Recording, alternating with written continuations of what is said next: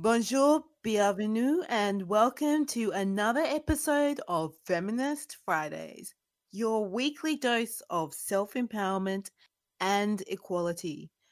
This week, we have a guest who I am extremely honored to have join us. Her name is Suzanne Gervais, and she has been awarded a Medal of the Order of Australia for her dedication to storytelling and literacy in Australia and around the world, particularly as an author for children. She's also a first generation feminist. So, we'll be discussing her thoughts on the evolvement of feminism and her role as a feminist, too. But before we hear from Suzanne, I'd like to kick off with a kick-ass tune by Dua Lipa, who is, of course, the infamous English songwriter and singer. This song, Don't Start Now, from 2019, resonates with me because although in it she's singing about the fact that she's moved on from a relationship, I love the lyrics that she's so moved on, it's scary. And I think that many of us can draw on this for self-empowerment regardless of what challenges we've had to move on from. But even though we may tell people in our past who've hurt us in some way to walk away, don't walk away from feminism. Do start showing support for this movement because feminism is for everybody and we are stronger together. If you don't wanna see me, did a full 180, crazy, thinking about the way I was. Did the heartbreak change me?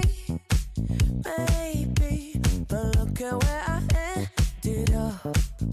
I'm all good already, so moved on, it's scary. I'm not where you left me at all. So, if you don't wanna see me dancing with somebody, if you wanna believe that anything could stop me, don't show up, don't come out, don't start caring about me now. Walk away, you know how. Don't start caring about me now. Aren't you the guy who tried to hurt me with the word goodbye? Though it took some time to survive you, I'm better on the other side. I'm all good already, so moved on, it's scary. I'm not where you left me at all. So, if you don't wanna see me dancing with somebody, if you wanna believe that anything could stop me, don't show up, don't come out, don't start caring about me now. Walk away, you know how. Don't start caring about me now.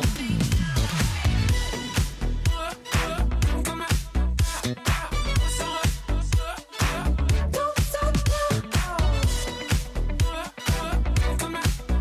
I'm not where you left me at all. So, if you don't wanna see me dancing with somebody, if you wanna believe that anything could stop me, don't show up, don't show up, don't come out, don't come out, don't stop caring about me now, walk away, you know how, don't stop caring about me now.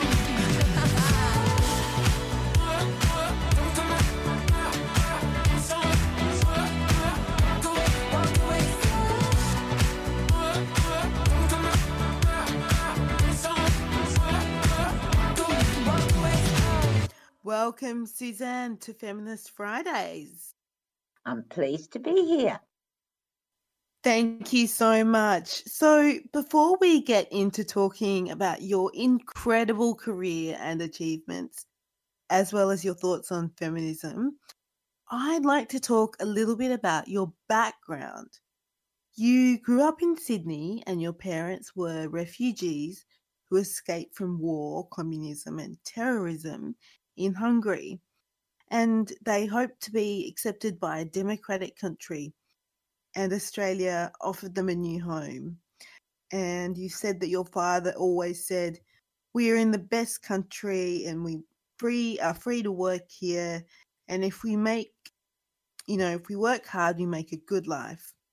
Yep. As someone who is from Australia but who's travelled the world through your career as a writer, like me, I'm curious to know if you agree with your father's statement now. I ask this particularly because of your family background as refugees and that Australia's current treatment of refugees and asylum seekers through the Pacific solution is considered abysmal.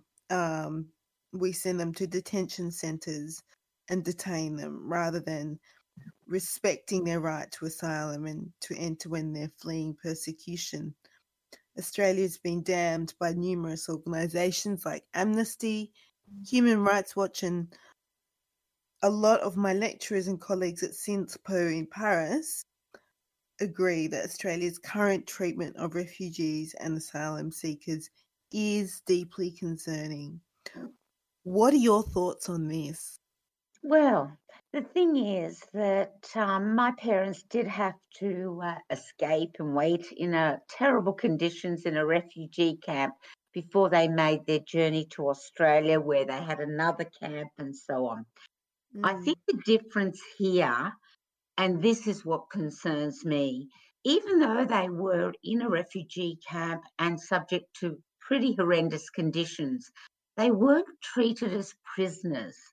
They were free to, go and do some work. My father, when he was in a camp in outside Perth, he, did farm labouring or whatever they did to try and supplement whatever income they had. They were dependent on actually countries like the US who gave them food packages and so on. But in Australia, we're imprisoning them. And and especially by private companies. I'm sort of horrified at Manus Island. I don't understand why those people are imprisoned and they have no end date. And it's psychologically damaging. I'm particularly concerned about the children, and all refugee children are they're mad in the sense of negotiating the terrible experiences they have. And one of the things I'm really concerned about is that little Bilawila family, Tamil family from Sri Lanka, where the dad had gone through torture, and the community in far north Queensland wanted this beautiful young family to stay, the parents and the little girls. And there was huge outcry in Australia, please let them stay. And we took the position that they had to go. Why? They're a benefit to the country. And in fact, I wrote to my MP on that very matter. I don't understand the lack of kindness, I guess. You've also talked about the many hardships you faced in your life. Your father sadly died of cancer, your marriage broke down, and you got cancer yourself. But you said that life is about meeting challenges, friendships, and being all that you can be. And so you started writing for your children so they'd laugh and feel safe, which is what led to your career as a writer. Can you tell me about how you found the strength to turn your pain into self-empowerment for yourself and for others? Well, let me tell you, I wasn't always strong. There were times I sort of wanted to collapse and hide in a corner. But Yeah. in the end, I always put it in perspective. I didn't go through terrible camps and torture. I didn't have to escape. I have a privilege of being in a democratic country, which gives me the opportunity to move forward. So that is what drove me. But the main thing, of course, once you have children, honestly, I put my life down for them, and you just got to go on. Just have to. Hard though sometimes. It is important to remember some of the positive aspects that we can hold on to. I think it's really important that you flag those. Well, do you know So, what? I don't yeah, believe I don't believe one person in this earth gets through scot free. I no. really do believe that we all face adversity, and the real issue is to find the way through it, to find the light. Mm, You know, yeah. I mean, in Australia, we have the highest youth male suicide in the world, one of the countries. And do you know what? It's not good enough. It's not good enough. They've lost the light. And, as a writer, I really want to travel with them and say, you can make it through this. It'll be all right. Because young people get so insular. They don't know they're the only people facing adversity. They're not.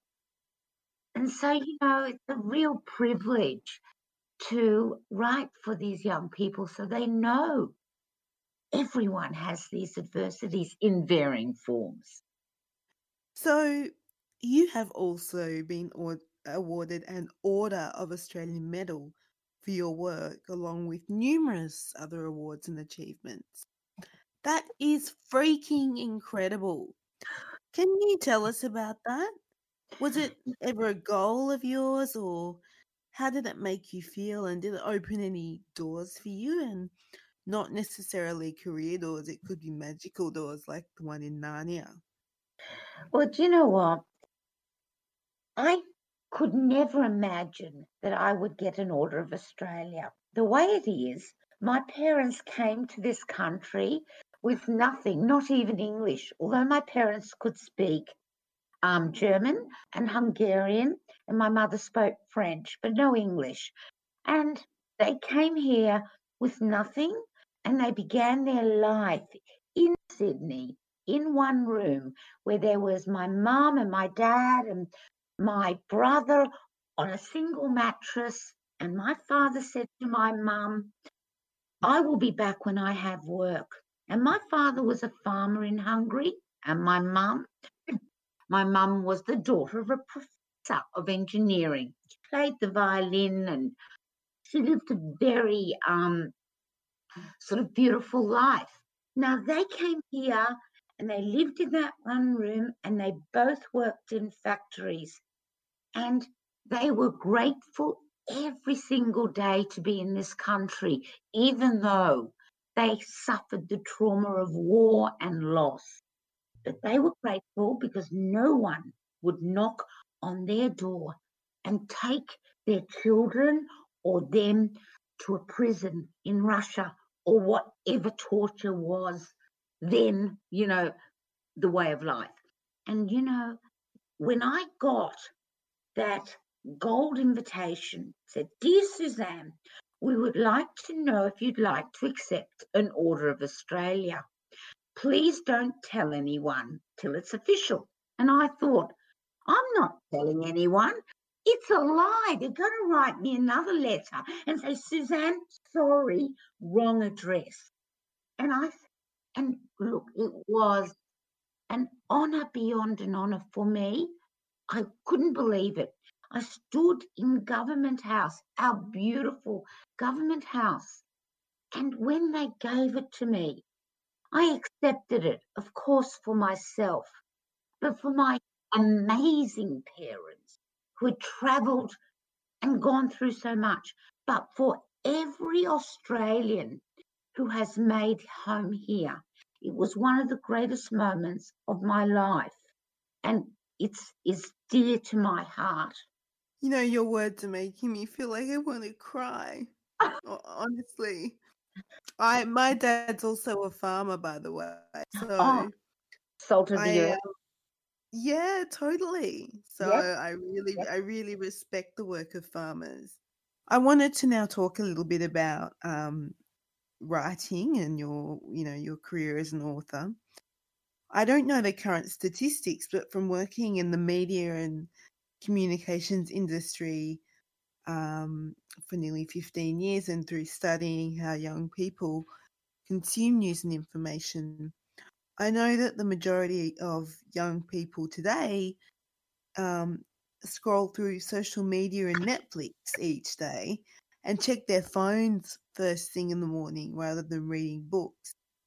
As a writer myself, who admittedly blogs online, but also freelance writes for news outlets and still considers herself a writer, Mhm. this sort of thing makes me sad. I am such a big library nerd and bookstore nerd, and I couldn't imagine a world without books. I actually have my three favorite books with me in Paris, and I have the pages of my favorite books ripped out and framed on my I love walls. it. I love it. Yeah. And so, and I've also visited Oscar Wilde's grave in Paris, who's one of my favorite authors. So, why do you think that writing stories for children and being an author is still important and relevant in this day and age with digital technology moving so rapidly? And how do you ensure that your work as a writer remains relevant, I guess, in terms of the medium that you're using? Well, I think a lot of people mistake story for the actual delivery methodology. Story is story. And the truth is that young people and old people, they become engaged in character. And you go with that character on the journey that is presented to you. And often people are talking, because it's digital and there's this platform and that platform. That does not stop the power of story. It's like you can use a pencil in the old day. You create story. Use a laptop, create story. Use the wonderful, wonderful technology that offers you everything from podcasts to, interactive digital opportunities. It's all great. Opens communication. It's really an opportunity for young people to connect with the actual creator as well. I've just been asked, actually, I just was asked if I could go on to a Zoom with a school who are all reading my book, and they are so excited. They said, would I come on and talk to them and have Q&A? And I said, of course. So, I mean, that's what the power of all this digital does. So great. Yeah, yeah. Well, speaking about the importance of storytelling, I completely agree with you on this. I think telling stories, whether through film, books, music, art, poetry, street art, or other creative mediums, is so important because it encourages people to not only build knowledge and literacy, but to also use their own voice and imagination. You may have noticed from my profile photos that I'm covered in tattoos. Yeah. And I have one on my forearm in quite large lettering that says imagine. And Einstein famously said that the true sign of intelligence is not knowledge but imagination. Yep. So I guess what I'm getting at here is how do you try and encourage people to share their own stories and to speak their truth just like you have? Well, because as a writer, I never am prescriptive. I don't tell anyone what to think or where to go. You jump into a story, you become that character, like in my I Am Jack books. I mean, Jack is so loved. And you go on the journey, you're a mate with Jack. And suddenly your story becomes something you share with him.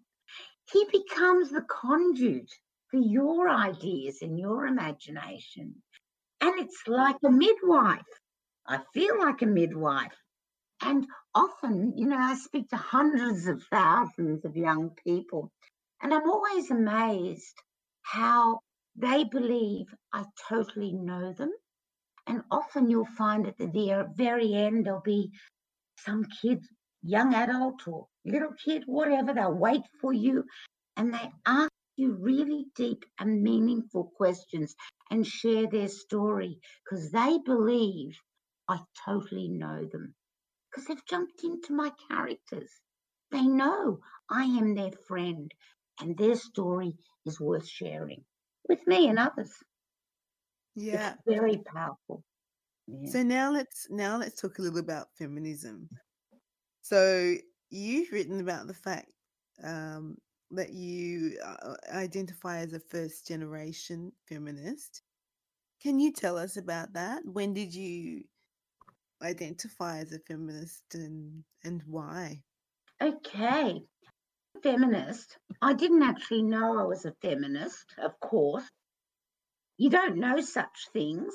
What Yeah. happens is I'm in the 70s and feminism is starting to take hold.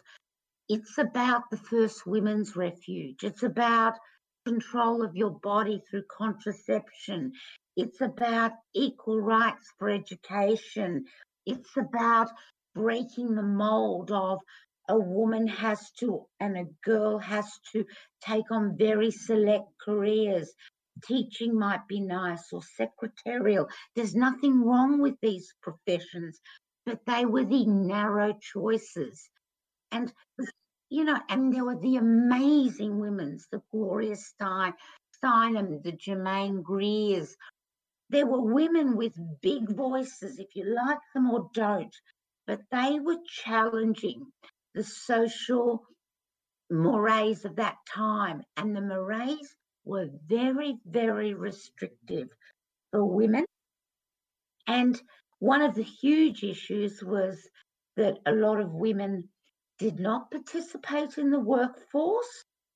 And as a consequence, they were very dependent on the male provider. And that in itself led to a power imbalance. And a relationship can't work unless there is some equity. I don't mean men and women are the same. We are not, as we are all individuals as well. But we need to have an equal sense of our own power to have a relationship that works and careers that work and dreams that work. So I was part of that.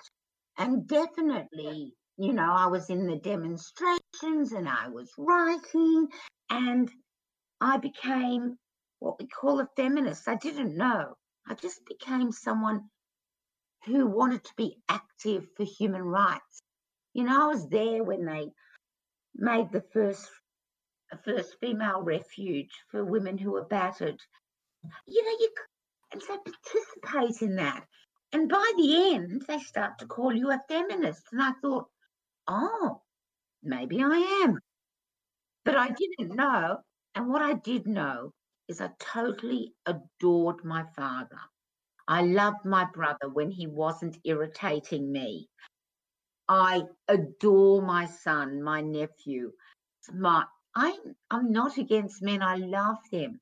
But I am pro women to be all they can be.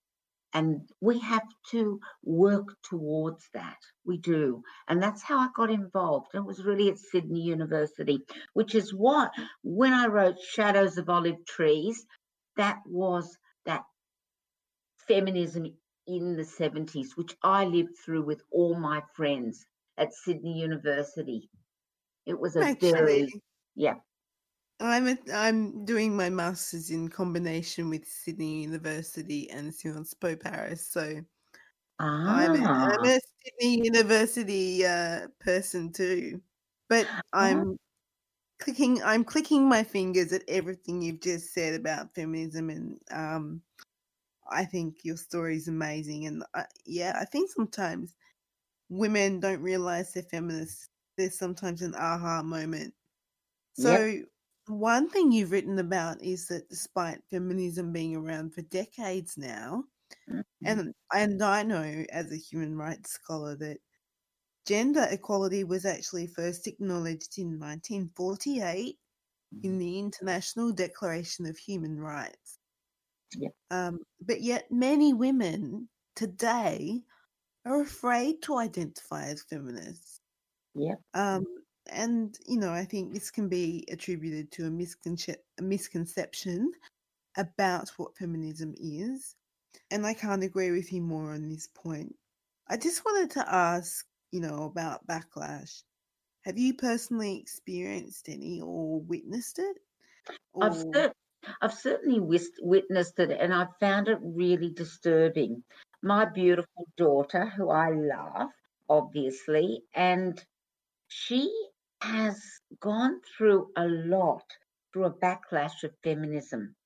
That she's called the Ice Maiden. You're a feminist. Somehow it means that you hate men. And girls are under, and young women are under a huge pressure to actually be the reverse of feminists, to actually give up their power. And you've got this strange disconnect where women sort of know they want to have be all they can be and have their power. But at the same time, young men are confused themselves. They're both, terrified at this rise of women's rights, but not sure what women are or what they have to be. And it's been a whole disconnect, both with young men and women, over how they're supposed to relate. And, there is this new, saying, you're a feminazi. And that's an attack at these young women. And I think, oh no, it actually feels even more backward than the 70s in some ways. It's like they're more confused than ever that how are they supposed to behave, you know? But ultimately, it's a human rights thing. Treat each other with respect and and acknowledge that all of us have our own journeys and we should be assisting each other rather than in conflict over who has rights, who has not rights. how do you think we can turn this around? Do you think we need more action like the He for She campaign, which involves more men just as much as women? I absolutely admire Emma Watson.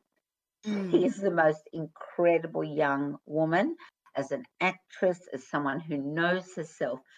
And, she was afraid to be called a feminist because of this yeah, backlash. yeah. But she's calling men to come in for this He for She campaign where men stand up with women for equal rights for both genders, male and female, and in between it doesn't matter.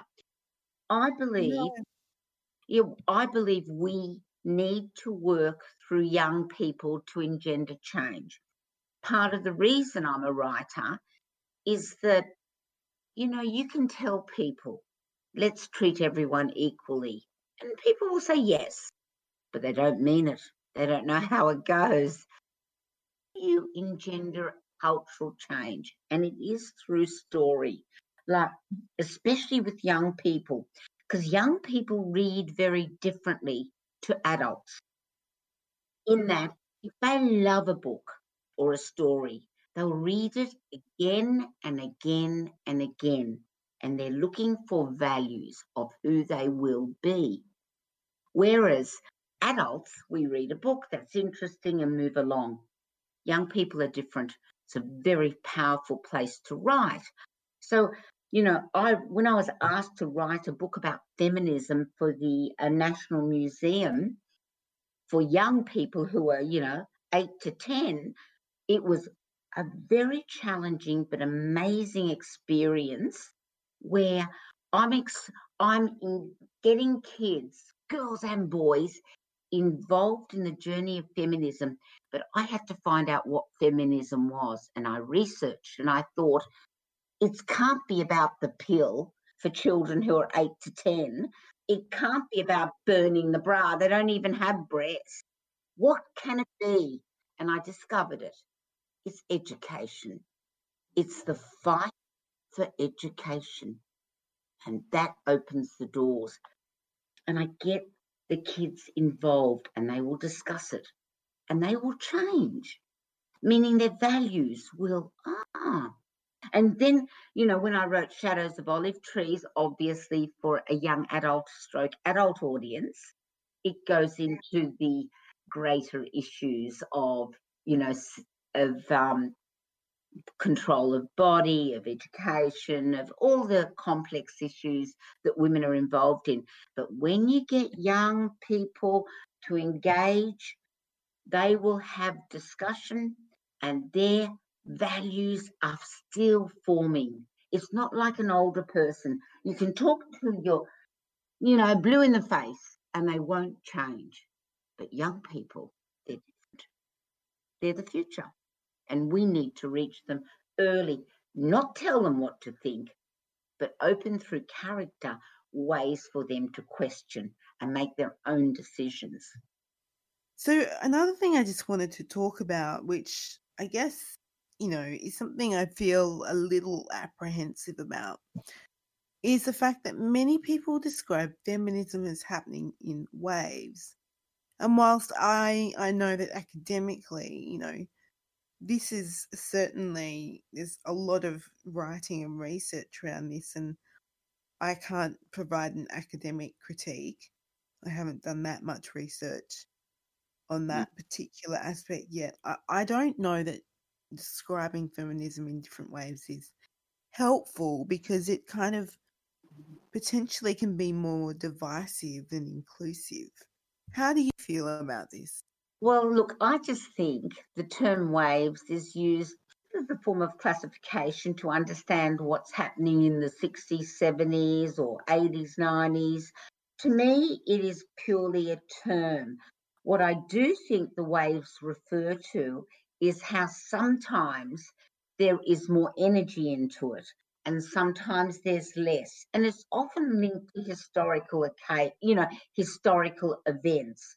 So, for example, now with the terrible sexual abuse cases with Bill Crosby and Harvey Weinstein and all that type of sexual abuse situation, it's led to a greater interest. And then they call it a wave. A wave, I do not know if it's a wave or not, but what I do know, I think, is that the waves refer to different peaks in interest and activity, really. But ultimately, we hope it's 2 steps forward, 1 step backward, but continuing to move forward to equality and social justice. Thank you. I think that gives me a little bit more of a perspective, and I agree with you in terms of there have been different peaks and different types of energy in feminism. So I just hope that, people of all generations can identify with feminism as being about inclusive and for everyone, rather than dividing, different feminists into different categories. So, well, I think the division between categories is ridiculous. We've all got one goal, yeah, and yeah. that's it. And one of the things I think is so important about women is this, and I'm very involved as an ambassador for Room to Read and lots of various literacy charities, not only in Australia but internationally, especially in developing countries. And one of the areas I've discovered is proactive and affirmative action for girl education leads to education of the boys and the girls. So in Room to Read, which, as I said, I'm a writer ambassador, what's happening is we have this affirmative action for the girls because when they become mothers and have families, they will educate the girls and boys. And it's that type of action that happens from female empowerment through education. But I certainly know that women have an enormous role in education of the new generation. So you said that the next step for feminism is you've already alluded to, is that young people engage with it, Yeah. and that providing facts and information is interesting, but doesn't, often engage emotionally. No.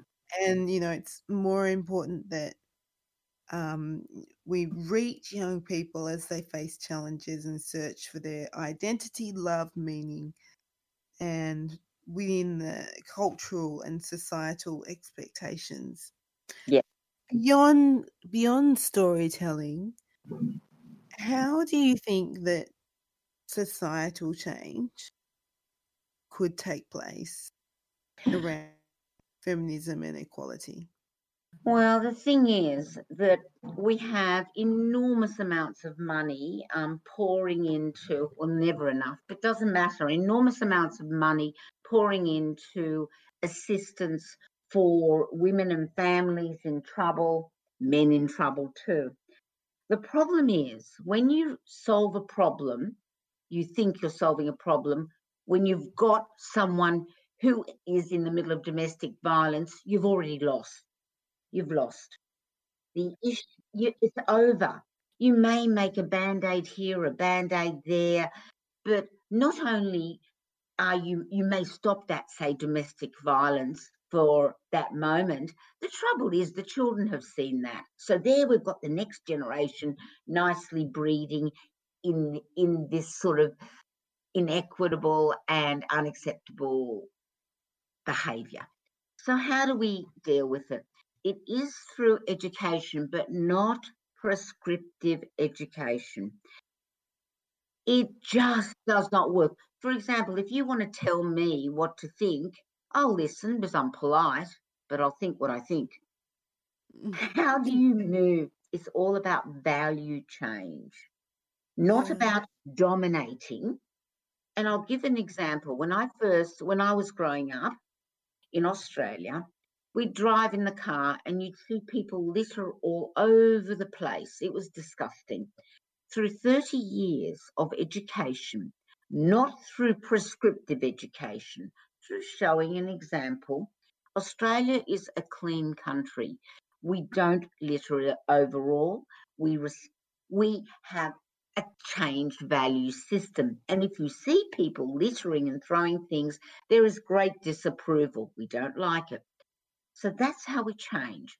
With regard to equity, feminism is all through very slow educational change.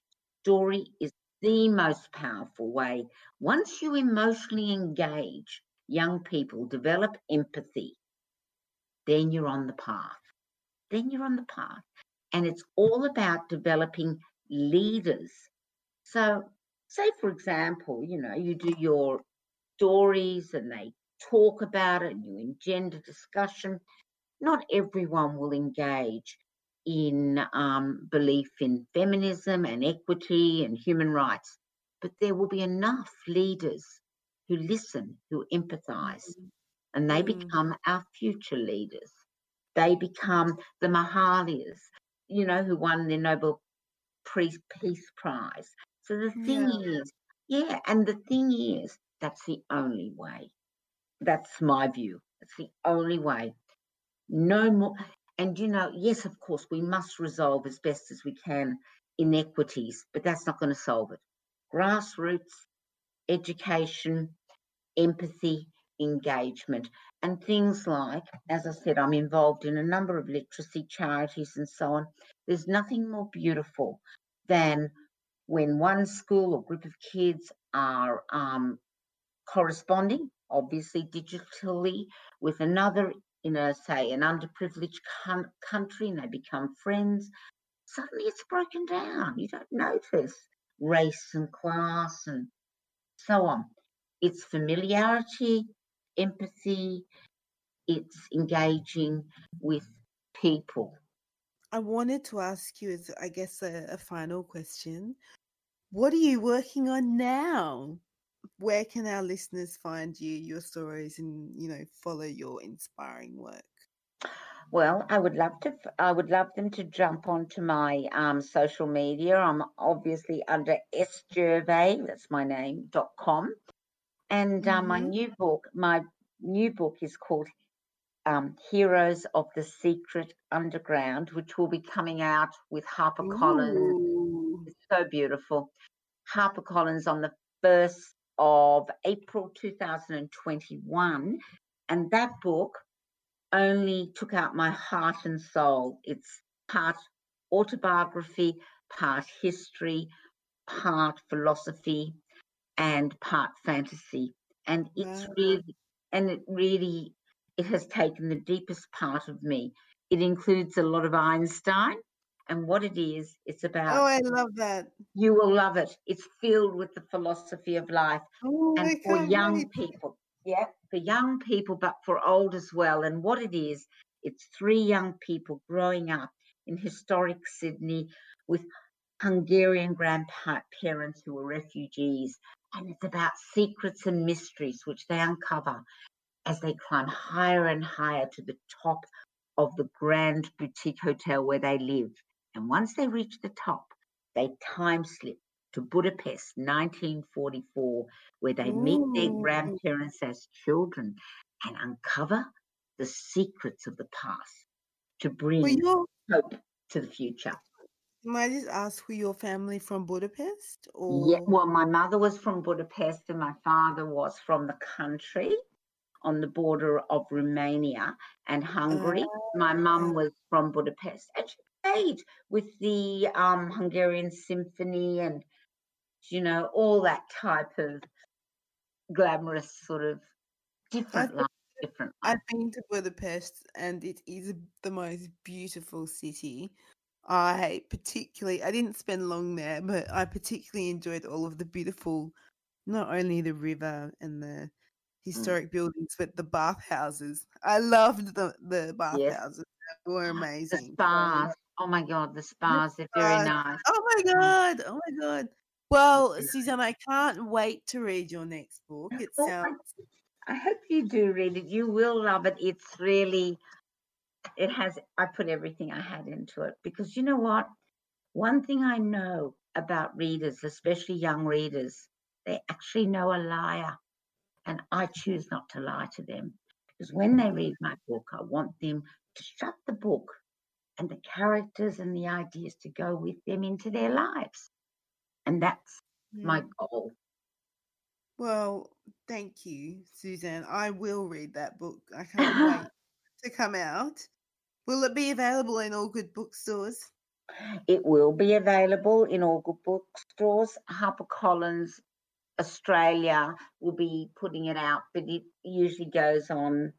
Well, they often sell it to HarperCollins 360, which is, international, but we'll see how it goes. Yeah. But meanwhile, I have a scheduled date and hopefully it will make a difference in this very crazy world we live in at the moment.